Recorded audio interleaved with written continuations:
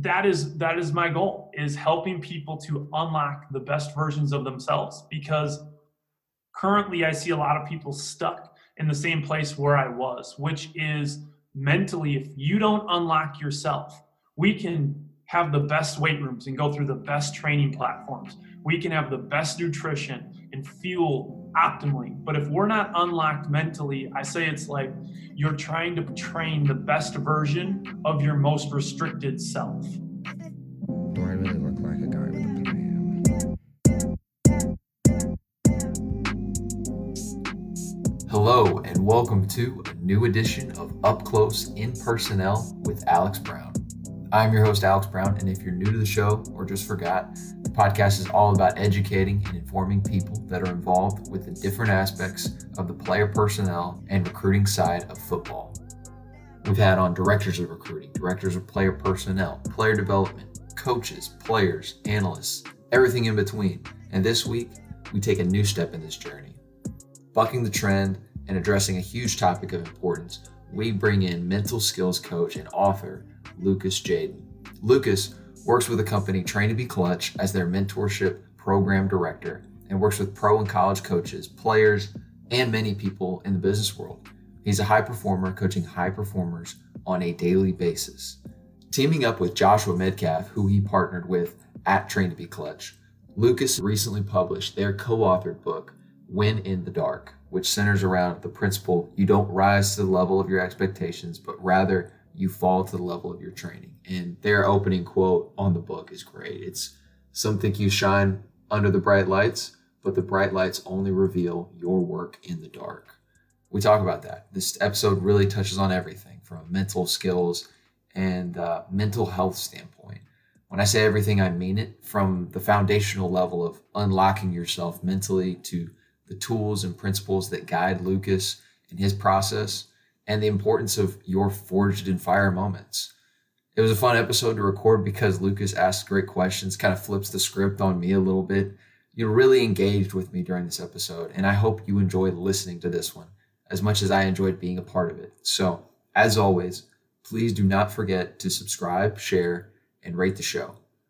Hit me with any feedback, suggestions for the podcast, because ultimately it's all about bringing you what you want to hear more of. And that's what we try to do each and every week, is to provide you all value and make this worth your while. So I appreciate your time. And with all that being said, let's dive into this week's conversation with Lucas Jaden. Just hit a button, Morty. Give me a beat. Oh, man. Okay. All right.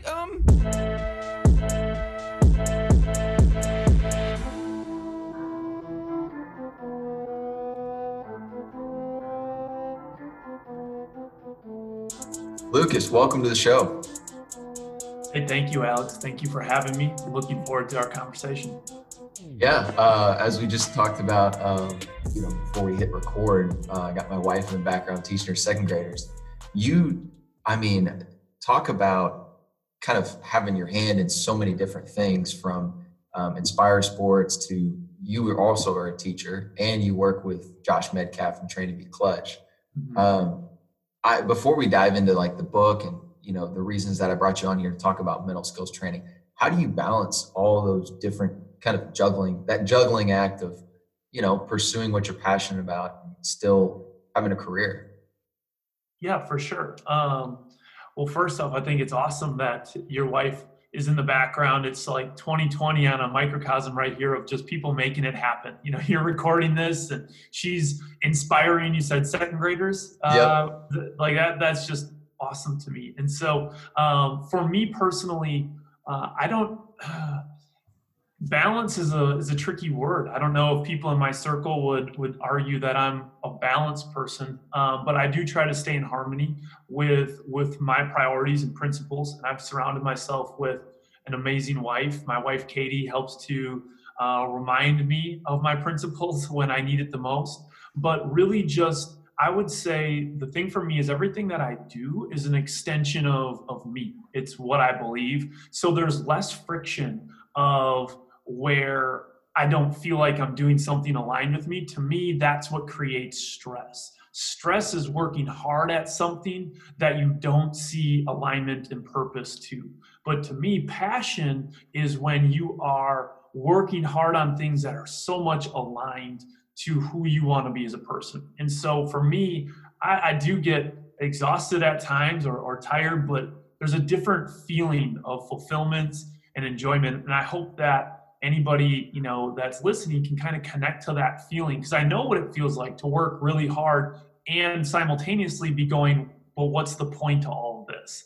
And that is really hard. To me, I've kind of evolved into a position where I'm spending my time is just very connected to who I am and what I believe. And to me, that's the greatest energy giver. So to answer your question, that would be to start.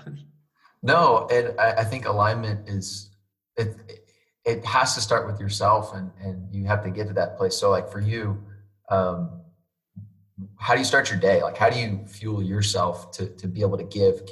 Because there definitely comes a point where, you know, you're empty. And I know for you and Josh are, you know, big men of faith, and that's important to you.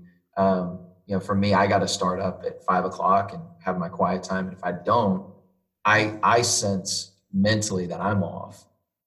So what does that look like for you?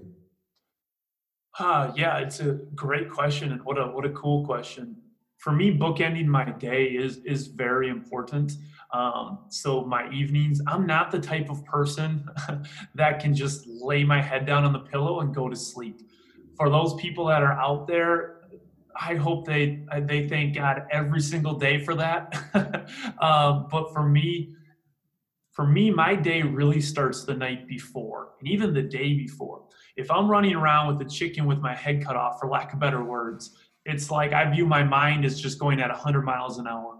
And if I don't purposely slow it down to be able to get some regenerative sleep, that doesn't happen then.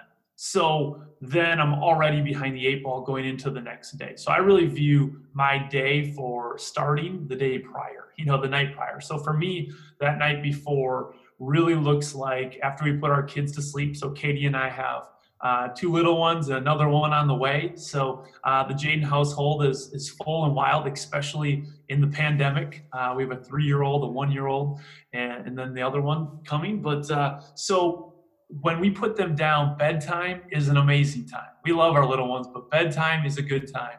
And so we'll just hang out together, watch a little bit of TV, but then I'm getting better at turning the TV off around 8:45, 9 o'clock, and doing some sort of meditation to really just help my mind slow down, and then hopefully naturally go to sleep better. And so that I really focus more on my nightly routine, and then my mornings are just I'll get up, and sometimes our youngest is getting up early, and I try to play with her or go out in nature with her before our household is up. She tends to bless me by getting up early often. So yeah. When it comes to nighttime and morning routine, I do believe, like what you just said, that you have to put first things first. And oftentimes, first things first is us. We're giving to so many people. And in my case, that's a lot of clients, that's different engagements. And I can tell, just like you, when that is off, my whole day can go off a little bit. And so it's prioritizing that. Yeah. And, you know, you just kind of mentioned, you know, you have a bunch of different clients, and talk about the work that you do real quick, and then we can jump into this book. But just talk about, you know, you're the mentorship program director for Train to Be Clutch. And I think it's really cool the way you and Josh kind of got together and got to working together, because you went to listen to him talk and just had a, you know, off chance conversation. And I think it just makes the emphasis, like, you never know, like, what interaction's going to change, you know, the next, you know, course of your life. Like, you know, make the most of every interaction you have. And I think it goes both ways for you and Josh. You know, he could have, you know, just looked right past you, and you could have kind of been like, oh, well, he's not, you know, going to take any interest in me. But talk about how you got involved with Train to Be Clutch and kind of your role right now. Yeah, for sure. So at Train to Be Clutch, Joshua Medcalf was the founder of Train to Be Clutch. He's my current partner in our operations. And it was really just, my whole life was built on, I love to compete. Growing up, that was always just something that was close to me. But I would say that I leaned more into compare than what I now know as true competition. You see, like I was involved in basketball, cross country, track, baseball, football. I loved everything when it came to sports. And when you look at where I was from, a small town in Wisconsin, that was kind of the common story. But the challenge was that feeling of always something missing. Like I wasn't ever truly getting my best because of some mental challenges that I personally faced. But 12 to 15 years ago, mental skills wasn't really a thing. Physical skills were, the weight room was becoming a very important place in just about every athletic program. But mentally, it was more of just grit it out, just tough it out. And the challenge was that wasn't working for me. Like I was gritting out harder than anybody in my circle that I knew, but I couldn't get rid of these thoughts that were circling around in my mind over and over again. And so really starting around my freshman to sophomore year of high school, I really started to have trouble sleeping and really got caught in the mental game. So with my journey, what I started to do is just take it on for myself of how can I learn about this side of things? I can't be broken. Like I just had that in my heart that like, there has to be another area. There has to be people that can help me in this mental side of things to help me unlock my best. There's nothing more frustrating than putting in all the physical work and all the physical time. But when it comes to game day, being exhausted because of beating yourself up mentally. And that's what I was feeling perpetually. And so that really was my motivating factor of learning and diving into this mental side. And I went to college and was studying to be a teacher, but simultaneously was just mainly obsessed with figuring out this mental thing.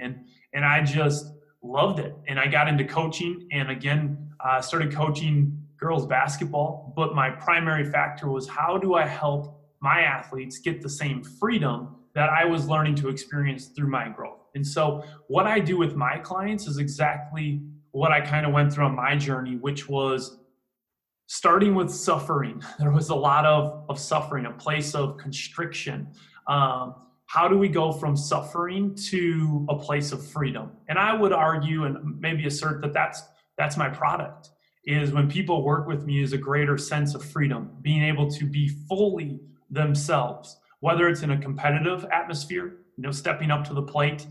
Some of my clients play baseball at a high level, and if they're free when they're getting a ball thrown at them at 90 plus miles an hour, the result's going to be better than if they're stepping up to that plate in a state of fear, constriction, and playing just not to lose. And so at a very that is my goal, is helping people to unlock the best versions of themselves, because currently I see a lot of people stuck in the same place where I was, which is mentally, if you don't unlock yourself, we can have the best weight rooms and go through the best training platforms. We can have the best nutrition and fuel optimally. But if we're not unlocked mentally, I say it's like you're trying to train the best version of your most restricted self. And so I want to help people really experience that full growth by unlocking them mentally. And a lot of times that is overcoming subconscious stories that they don't even know have been existing and limiting them for their whole life. And so I don't get any greater, I think, joy or fulfillment other than when I get to see people go through that transition and really step into experience life in a whole different way, in a state of freedom. Wow, I could go in so many different directions right now. That's really good stuff. So I kind of want to dive into, like you mentioned, you were in the world of comparing versus competing. Sure. And true competitors, really, it's an intrinsic motivation. It's, I'm going to be the best version of myself. I'm going to do my best work. And, talk about really, especially in today's society with the level of social media and notoriety, and it definitely feels like it's a pageant show, on Twitter. It's like, who can post the best highlight video? Who can post the best, gassed up version of themselves? And it affects a lot of recruits negatively. It affects the way they play. and I told you before we started the show, this has a lot to do with recruiting and scouting, but I think it also applies to the people that are doing the coaching, because it's like, okay, how can I, make myself be seen better by my peers in this industry instead of just focusing on doing your work. How do you transition from that place of comparing to really truly competing? Like, does it really just start with the mindset, the self-talk? Because the more I read Josh's work, the more I read Win in the Dark, it's kind of like, your reality isn't what happens to you. It's the story you tell yourself about the things that happen to you. So, like, what do you think about making that transition from comparing to competing? Mm-hmm. To me, it is completely an inside game. And here's what I mean by that. It's not about social media being the bad person, the bad guy, the bad thing. It gets a bad rap. If we didn't have social media, you and I wouldn't be talking right now. Social media has allowed so many opportunities. It has brought a voice to so many people that have had suppressed voices. It's a tool. The issue, and this is where comparison comes in, is when insecure people are using the tool. Because if you want to look at social media from an insecure lens, and this is where my work really dives into, is inside of all of us, there is a voice. There is that voice of insecurity, self-doubt, inadequacy, and that is challenging us. It's not you, it's a mechanism that's wired into us from a survival lens, that all it's worried about is survival. And when you look at survival is a really crappy way to live, and it's definitely a bad way to go about trying to perform at your best. Because by the nature of it, we're just playing not to lose. And so, but woven into us is this need to figure out where do we fit on the hierarchy. And often the hierarchy is completely made up. But the hierarchy drives this need to not just compare, but see, am I better off and higher up on a hierarchy than that person? And so I bring this up because comparison by itself, the famous quote, comparison is the thief of all joy. I don't know how I necessarily feel about that, because when people are not operating from an insecure level, when they're operating from a level of I'm good, my value is set, it doesn't come from what I do. What I do is extra. Who I am loved, I am cared for, that is set. I am a child, if in your faith, I'm a child of God. If it's just I am loved, but whatever it is, because you're human, your value comes from who you are, not from what you do. If you come from a place of that level of security, now comparing yourself can become a superpower, because it's looking at, okay, I didn't get the results I wanted yet, but which coach, which player, who did, and how can I learn from them? The issue is when we go about comparison in an insecure mindset. When you were starting out your podcast, Alex, who is somebody that you compared yourself? You were beginning, you wanted to bring this resource to so many people. Who's somebody that you compared yourself to where you were, to someone that was doing a really good job of it? There were really two main podcasts that I listened to, and it happened when I was driving to work, and this is back when I was at the University of Houston, and it's my second or third year of getting into recruiting, and I'm trying to learn as much as I can about managing, and because at the time I'm promoted to assistant director, and I have some interns that I'm working with, and Ryan Hawk he has his Learning Leader show, and his brother AJ Hawk everybody knows, but not many people knew about Ryan Hawk at the time. He's a Packer man up here. I'm from Green Bay, Wisconsin, so thank you for bringing back that memory. And he just did such a good job of, and still does. I mean, the show is even bigger than it was then, but I was listening to it, and the way he's asking questions, and kind of asked a good question, get out of the way, let the dude talk. That was what I wanted it to be like for recruiting, because I would just search through Apple Podcasts and be like, hey, who's covering recruiting? Because I just want to learn as much as I can about it. And it just wasn't there. And so I spent like 2 years listening to Ryan Hawk and Tim Ferriss show. Wow. Yeah. And I'm like, you know what? Like, I need to just do this. And it was never the right time, but anyways, I took a long time to answer that question. No, But yeah, it was Brian Hawk and for Tim doing that. Ferriss. Thank you for doing that for your listeners, because I think when we can get specific, it helps, they can connect to that. And so when you think about that, if you do that from a place of insecurity, what did your little person voice have to say when you're, okay, Tim Ferriss is probably one of the kings of podcasts, right? So you don't even have yours started yet, but you see him with millions of downloads. What does that, when you fell into that place of a little bit more of insecurity, self-doubt, what did comparison feel like for you in those moments? What was that little person voice saying inside of you? Oh, it was saying, you haven't done enough in this. You've been a recruiting coordinator for 1 year. Who's to say you're the voice of reason on this? Like, yeah, that was probably the main insecurity, is like, am I qualified to talk about this? Yeah, absolutely. And that little person voice, again, is invested in you playing safe, because it's all about survival. So if you're just playing it quote unquote safe in this little person's voices, in that reality, you would never get into the podcast game, because now you're putting your voice out to the world to see and to critique and to criticize. So when I go to comparison, most people are driven by that little person voice blindly. They're not even aware that is part of them. And it is a mechanistic thing. They can't control that voice. If you could control it, you would have stuffed it out a long time ago. But what you can control is your relationship with it.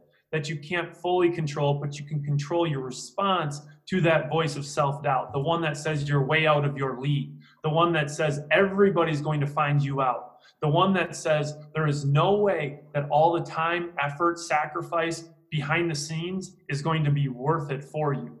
You can determine that relationship with it. But most people are driven by unconscious reactions instead of conscious creations. And so most people would never step into the chance of finding out that I could give my everything in this podcast and that not be enough. People might not listen.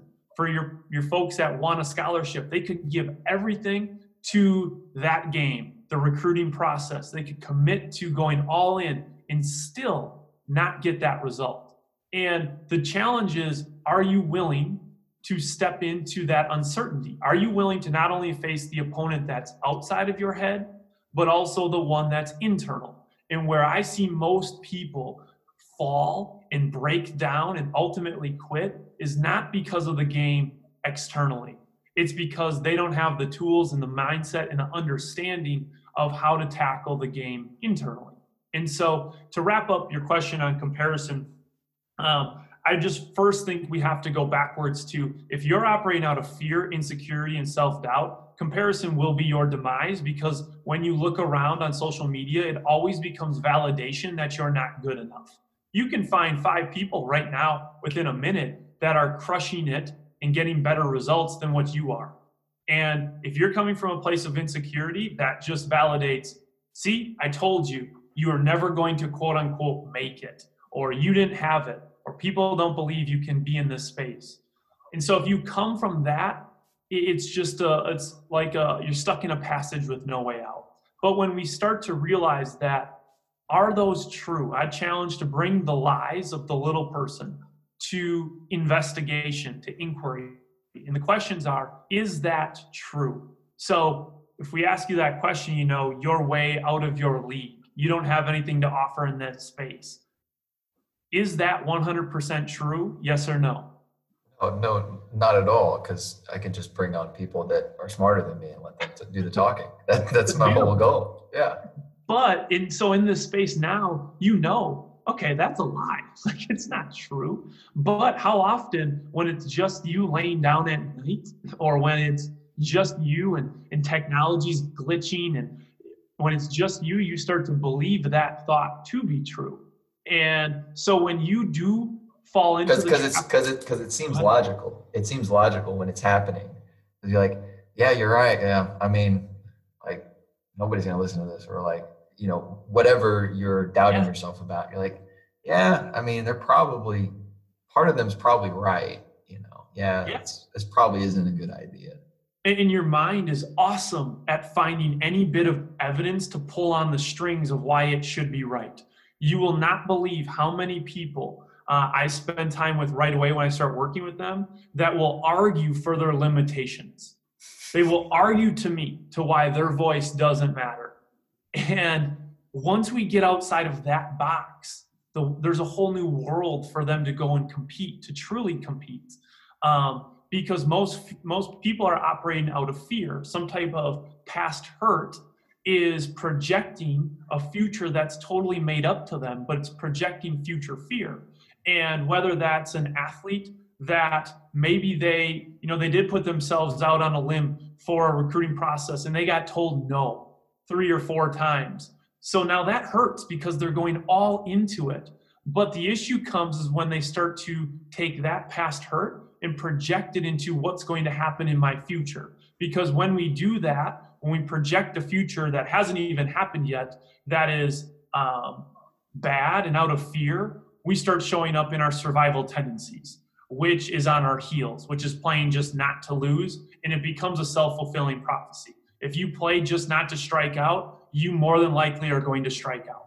And so what we're doing is unpacking at the root level before your mind, which it does on default, creates an awful future because it's survival again of what it's built on. Let's just check it.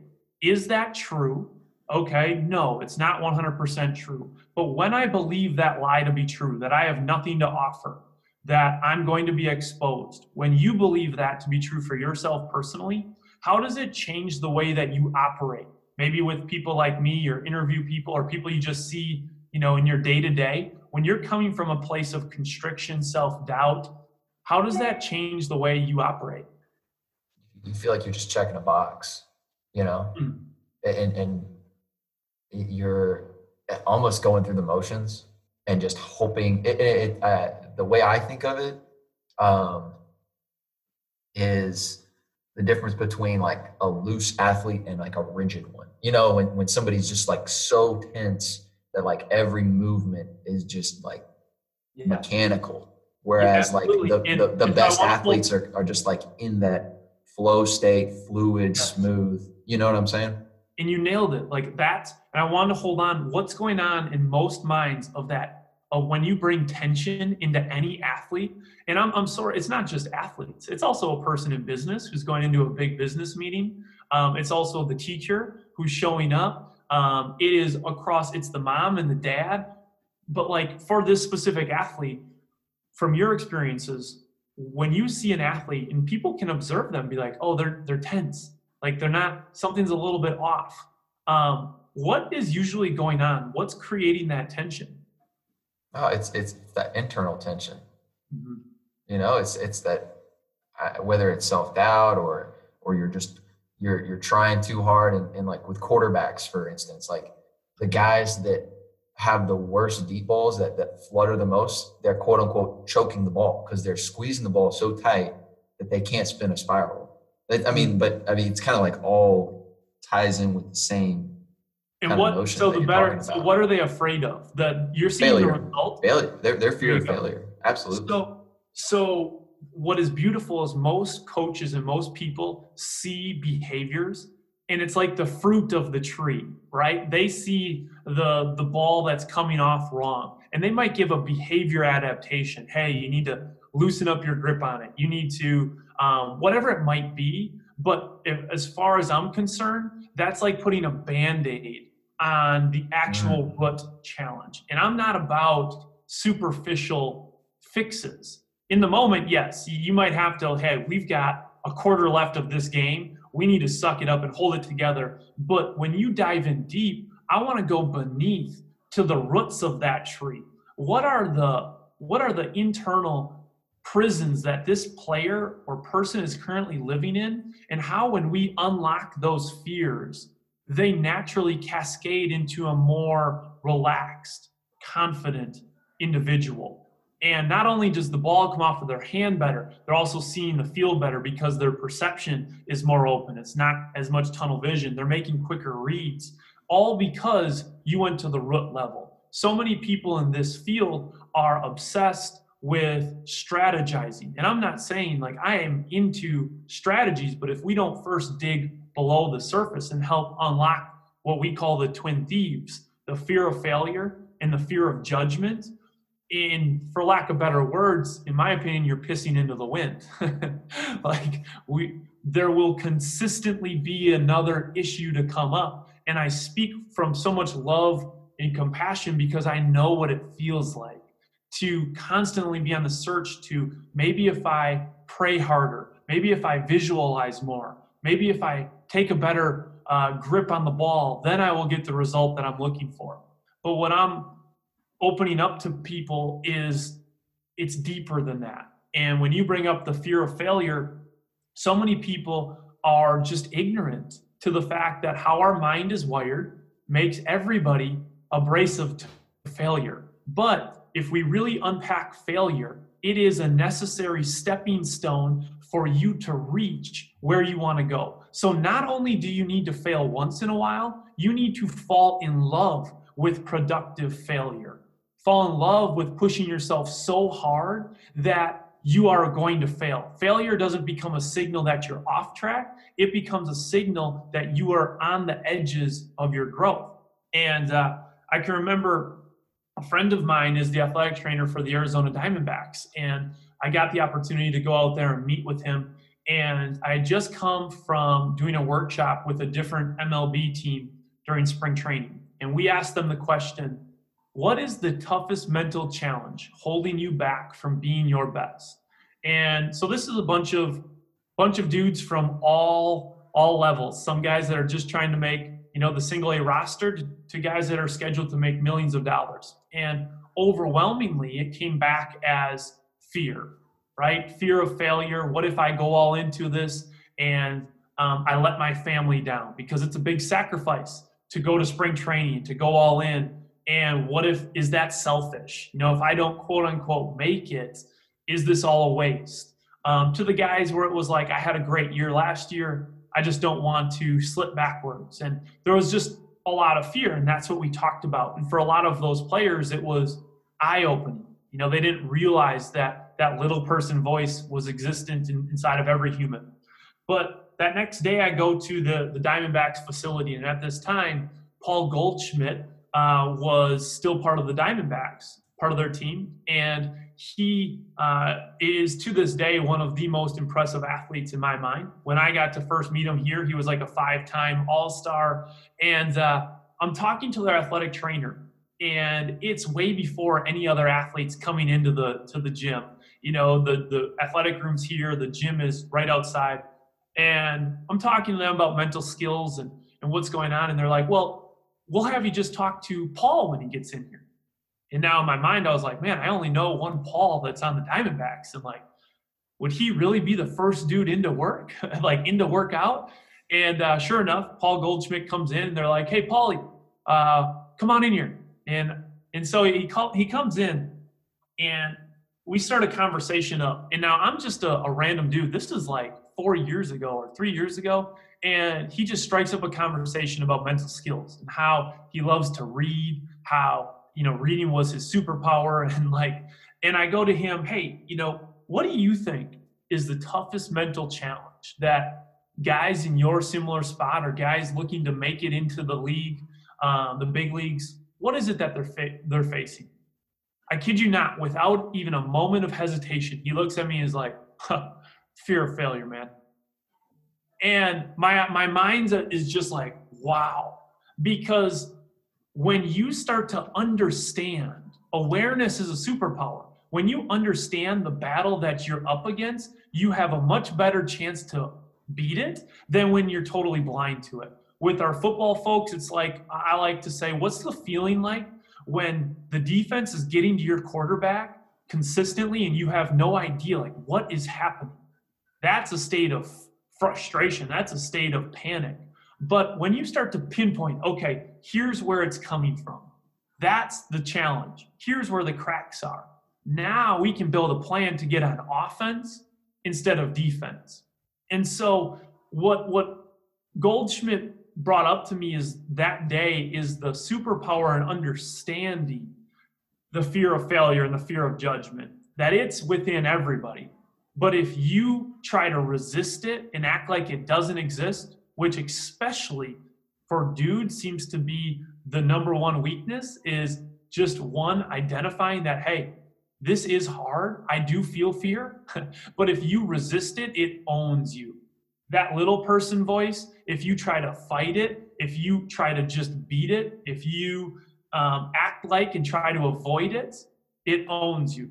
But when you start to create space for it, when you start to learn it really well, I always challenge people, it's not about fighting that voice as much as it is to learning to love that voice. Because that voice, whether it's telling you to quit when you are 3 seasons into something you're trying to pursue that's you're not seeing the results of, or whether it's at a workout that, it's towards the end reps and it's screaming, telling you to not go harder. If you can learn to love that voice and see it as a sign that I'm on the right track, now you're learning how to work with that voice. And for Paul Goldschmidt, he just showed me the power of getting on offense in the mental world instead of defense. And so I wanted to just bring that up. I just thought it's such a powerful piece of awareness, and one of the reasons I think that he's a very special player. It really is. And it's so funny. As you were talking through that, I had some notes on the book, and I mean, you hit on the twin thieves, you hit on productive failure. If you don't own your fears, they're going to own you. I really appreciate you jumping on the show, because I think a lot of people need to hear the things that you talk about, and that you and Josh wrote about in the book, and talk about timing. Like, what better year to have Win in the Dark drop than the pandemic year of 2020? So, talk about what led to the title of the book, to your inspirations, because I'd be really curious to know, like, who you read, like what you've really dug into to kind of help fuel this journey that you're on. Yeah. Well, I'll go into both and make sure that you direct me if I don't hit on one, because you asked 2 really awesome questions, kind of the origin of the book, and then also my personal inspirations, which there are so many. But with Win in the Dark, I was teaching before a concept of the dungeon. And the dungeon, for those that haven't checked out the book, is in this world that is very filtered, with Instagram, with social media. It can be very easy to start to think that everyone only experiences what we call penthouse moments, which is life is flowing, things are great. It's like you're viewing the world through glasses that are clear, if not even tinted a little yellow, to make everything just seem great. And we know the penthouse does exist. I call this also like the green state. Everything's just flowing. You might get hit with the challenge, you're able to see around it. People might talk behind your back and you let it flow. That is the penthouse state. It's a beautiful state to be at. The challenge is it's not fully controllable, because if we could fully control being at that state, we would always be there. And what I started to learn over and over again is that for every one of those days, the performers and the people that I get to work with, we're also experiencing the dungeon days. And the dungeon is when you wake up for some reason and it's like, you maybe have a headache, you feel groggy.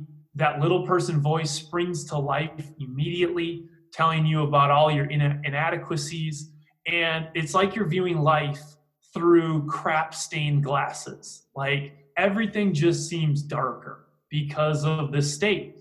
And what I found is there was like this lie that when I was in high school and going through my stuff, I believed that I was the only one facing the dungeon moments. And why was I going through the darkness of the dungeon? But the reality is everybody faces that, and not just a little bit, quite often. And what I've found is the bigger the dreams, the more dungeon days that you're going to have to show up and navigate into. And so the book really came from all the talks that we were doing that we were already seeing bringing value of how do you win in the dark? Let's not act like the dark doesn't exist. I think that is setting, again, it's going back on defense, but rather let's blow it up. Like, let's not just say, what if the dark happens? Let's not allow that to it'd be an if scenario. Let's say when it happens, how do we train ourselves and our people to still be at our best, to still operate in a heart posture that we want to be? When I work with clients, the first thing that I do is have them write out their own obituary. And I want to know very quickly, what is your North Star? Who do you want to be? And then once we know who you want to be as a person, then the next question is, what do your dungeon days look like? And what gets in the way of you doing that? And so in our work, it's about who do you want to be? Set that individually. And this talk is really about empowering the individual. But when we do culture work, then it's about collectively, who do we want to be? And then afterwards, as a culture, asking the question, what are the pain points that we're going to be presented with, the dungeon days that will get into that way? And how do we get on offense, build a system around attacking it mentally instead of letting it up to chance? And so Win in the Dark is about how do you face those moments and feel like you're winning? And that is really where the title came from. We worked with a football program that used it as their tagline, kind of their theme a couple years back. And I thought it was really good, really solid. And that's where the title came from.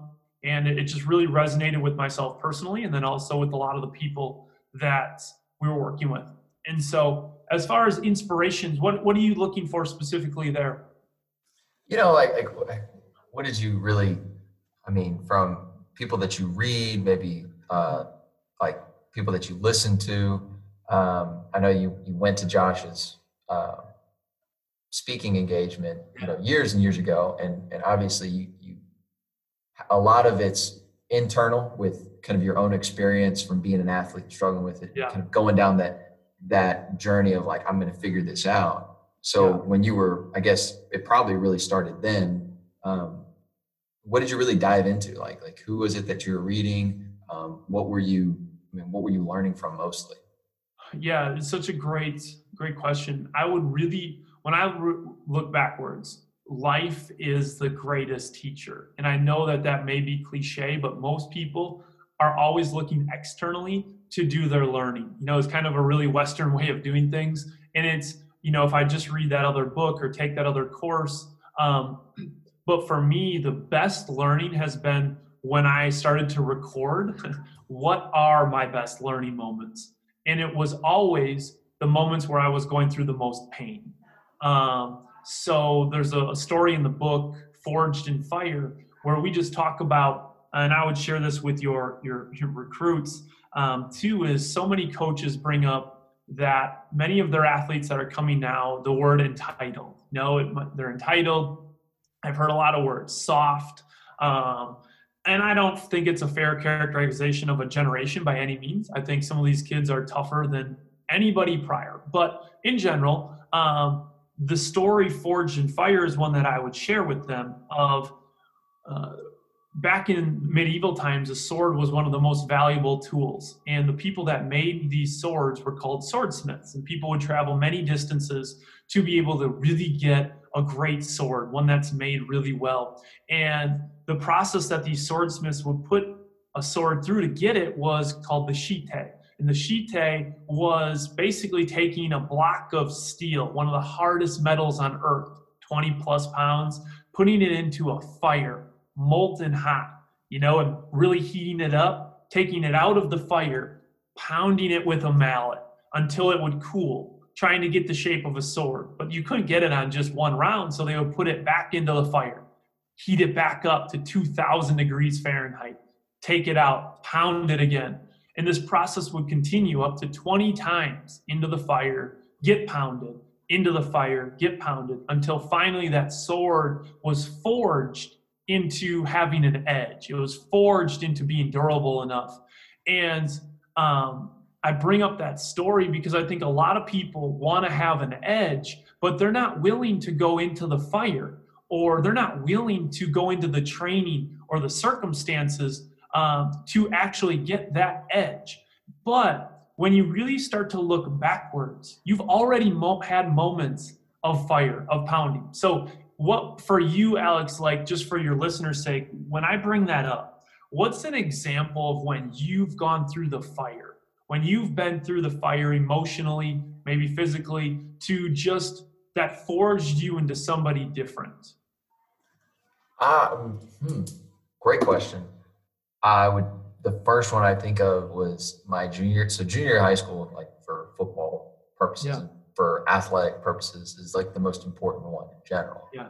And it's like halfway through my junior year, having a good season. And I get a stinger in practice and don't really think anything of it. I'm like, hey, what is this? Like, just shot like a pain through my arm, felt my fingers were tingly.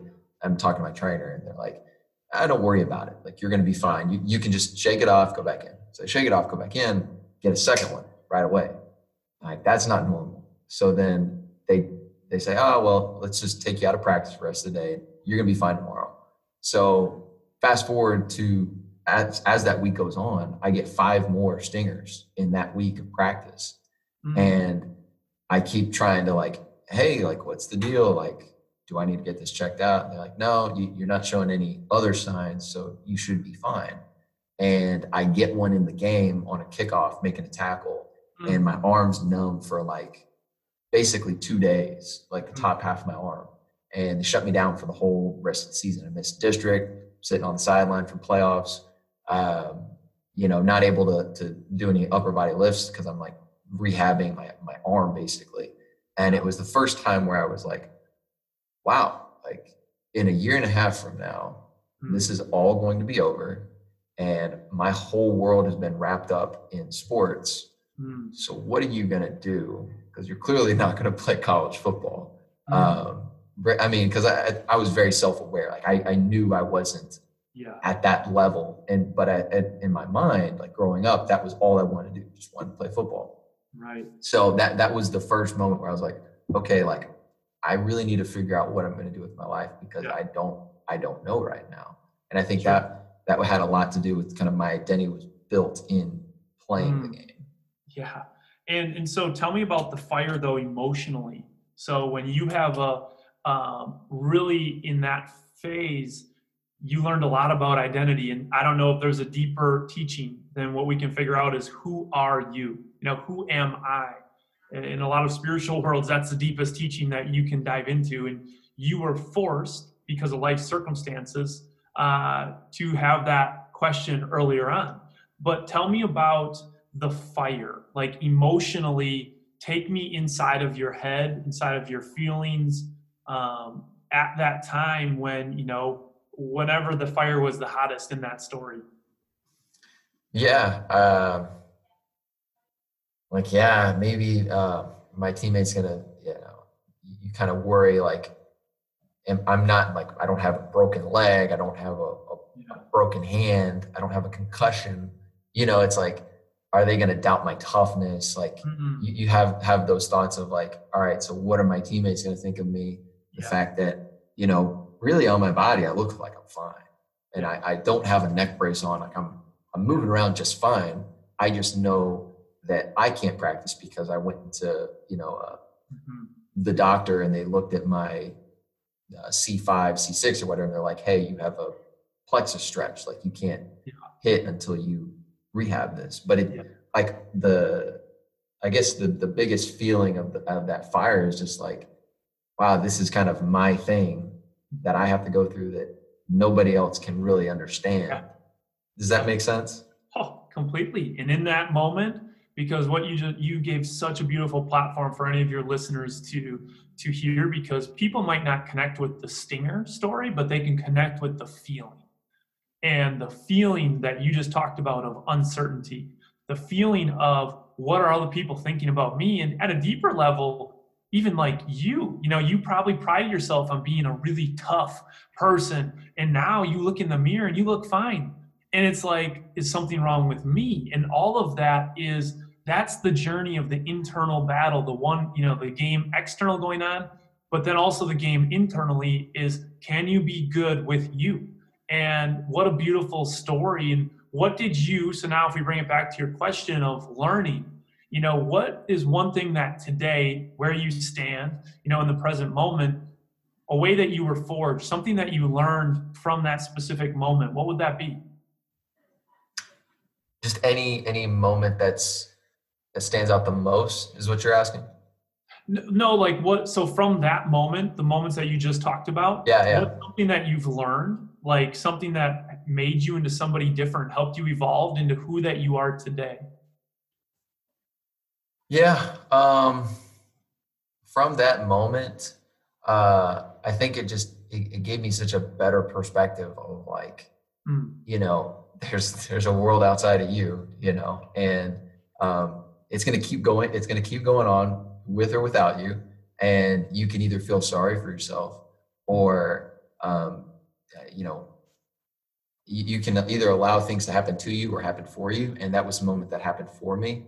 And, I show up the next day at practice and coach is like, "Hey, you're out for the rest of the year, right?" I was like, "Yeah." And he was like, "Well, you can stay and watch practice." I was like, "Hey, can I help? Like, what can I do?" And that's just honestly, that's like my parents, because they'll get on to me if I'm not, if I was at the house and somebody's working and you're not working. That's just my mom's mentality and my dad's mentality. But started helping out with the receivers coach and getting more involved with the game. And that's when I realized, I was like, you know what, like I could see myself doing this for a while, like, cause I was enjoying it. And I think I learned that, you just got to make the most of the opportunities that are in front of you. And you can either feel sorry for yourself or take advantage of it. Yeah. No, what a beautiful story. And there's a quote that we challenge people with is that everything that happens is in your best interest and an opportunity to learn and grow. And that's life working for you at a very deep level. And when you get that type of trust for life, it doesn't mean you don't work hard, doesn't mean you don't, go. It's just really realizing that things are lining up in your life that you can't even see how it's going to benefit you in the future. And you don't have to know it now. I would never tell a kid who just blew their ACL and their season's out in that moment of pain and that right there, that this is going to be your impetus, your catalyst for becoming the best version of yourself, which even though you can't see it right now, is going to give you more of a result than even what this football season could have. But like over and over again, I hear those stories. I hear that story that sucked. I would never wish that on another person. But it also forged me into a person that I am today. And I don't know if I could go back, if I would change that, because it would mean that I would lose what I learned along that way. And so to go like to your learning question, I would first just say it's those moments of emotional moments that I've learned the most from. And I would challenge your listeners to create a Forged in Fire list. Anytime that I'm working with someone who wants to be recruited, I challenge them to be ready to share, when have you been forged in fire? When can you, without a doubt, get people to understand that you can do hard things? Without a doubt, here is why I, as a 17-year-old, 18-year-old, 19-year-old, whatever it is, can do hard things. And from people who are looking at bringing on new people into their culture, I think your selection process has to be so detailed because getting the right fit is so important. And I just love the question. So tell us, how do you know internally that you can do hard things? Where have you been forged in the fire? And you will learn a lot about the makeup of a person mentally when they respond to that. And so for myself in learning, mile repeats, when I was running cross country, doing 3 to 4 mile repeats at a blistering pace taught me that usually when I think I need to quit or I'm at my wit's end, that I still have more left. And the greatest inhibitor to my physical performance was rarely physical fatigue, but rather mental fatigue. And I could untap that. If I learned to battle and overcome that little person voice, that was my greatest governor. So that was one thing that I learned. When my grandpa passed away, it was learning that one really just hit hard that life is finite, and that death is not something that we necessarily, or that I was going to fear, but I was going to allow it to remind me that this life is finite. Because if you forget that, I've got 1,000,000 years to live, then what is the motivation to bring my best every day? What's my motivation to be grateful? What's my motivation to treat life with reverence, opportunities with reverence? But when you realize that this is finite, that we only have an X amount of years, it changes the way that we operate. And so that was learning that I have with me for a long time. When Joshua was, inviting me onto the Train to Be Clutch team, I had a comfortable job. I was teaching full time. It was comfortable. I had great relationships. But this opportunity was going to another level. But it meant at the time I had to quit my full-time teaching position. And at that very moment, my wife was pregnant with our first son. And I can remember visibly sitting in his soon-to-be room, crouched down in what felt like the fetal position, up against his wall going, am I making the biggest mistake of my life? Because there's no salary in my work. It's all off of I run my own business. I get paid what I get paid. Am I making a mistake? Is this irresponsible? Is this a pipe dream, as somebody told me it was? And I can remember sitting in that room just shaking, because what I wanted, what was best for my family. And looking back, it's wild to think that what I even would have considered logically best for my family, to stay in that job and not pursue this. But when I realized there is the only answer to my future and my future success was going to be, I don't know. How much money was I going to make? I don't know. Were people going to say, look at Lucas, he just had an epic failure in leaving that job? I didn't know. And falling in love with surrender and being okay with I don't know, and surrounding myself with people, specifically my wife and my parents, who supported me on that journey, that it was okay not to know, that was learning that still guides me to this day. And now there's situations when COVID hit, instantly, in a matter of 3 days, I probably had 50% of my income that was scheduled evaporated because of live events. And in that moment, for any entrepreneur, that's painful. But I was able to sink into what's going to happen in a week. I don't know. And I can settle in that because I can trust myself, because I've been through that. And those are the biggest learning moments of my life, is really looking at what did I learn from the emotional moments. But I don't want to make this seem like I've done this on my own. I've also had incredible influences. I brought up my parents, my grandpa. I wrote the book with Joshua about my grandpa. A lot of that's a true story. And I've had a family of aunts and uncles that were incredible teachers. And then as far as books go, I started studying things that weren't popular before they became popular. So Brené Brown I became obsessed with her work about 5 years ago, and with vulnerability, and with really learning about that. I studied Dr. Daniel Amen, who did more brain scans than anybody else in the world. I'm just trying to think of some of the other ones. There's I got to coach alongside some people from Appleton North High School when I was coaching, that I still think are some of the best coaches in the country. And I just always took time to connect with them and listen to what they were doing. I have a friend 5 miles down the road. His name is Steve Jones from Kimberly High School. And, just developing a relationship with him. He had, I think, him and his program had a 70-some game winning streak in the biggest division in football. And it was seeing that they were there and learning, what could I learn from him who's doing it real time? Then I have a mentor now, his name is Peter Crone, that I just think is next level on the mental side of things. And so it's just been a constant circle of surrounding myself with people that I feel like are pushing me in areas that I want to grow. And it goes back to what you said about comparing. You can use it as a superpower. I really appreciate you.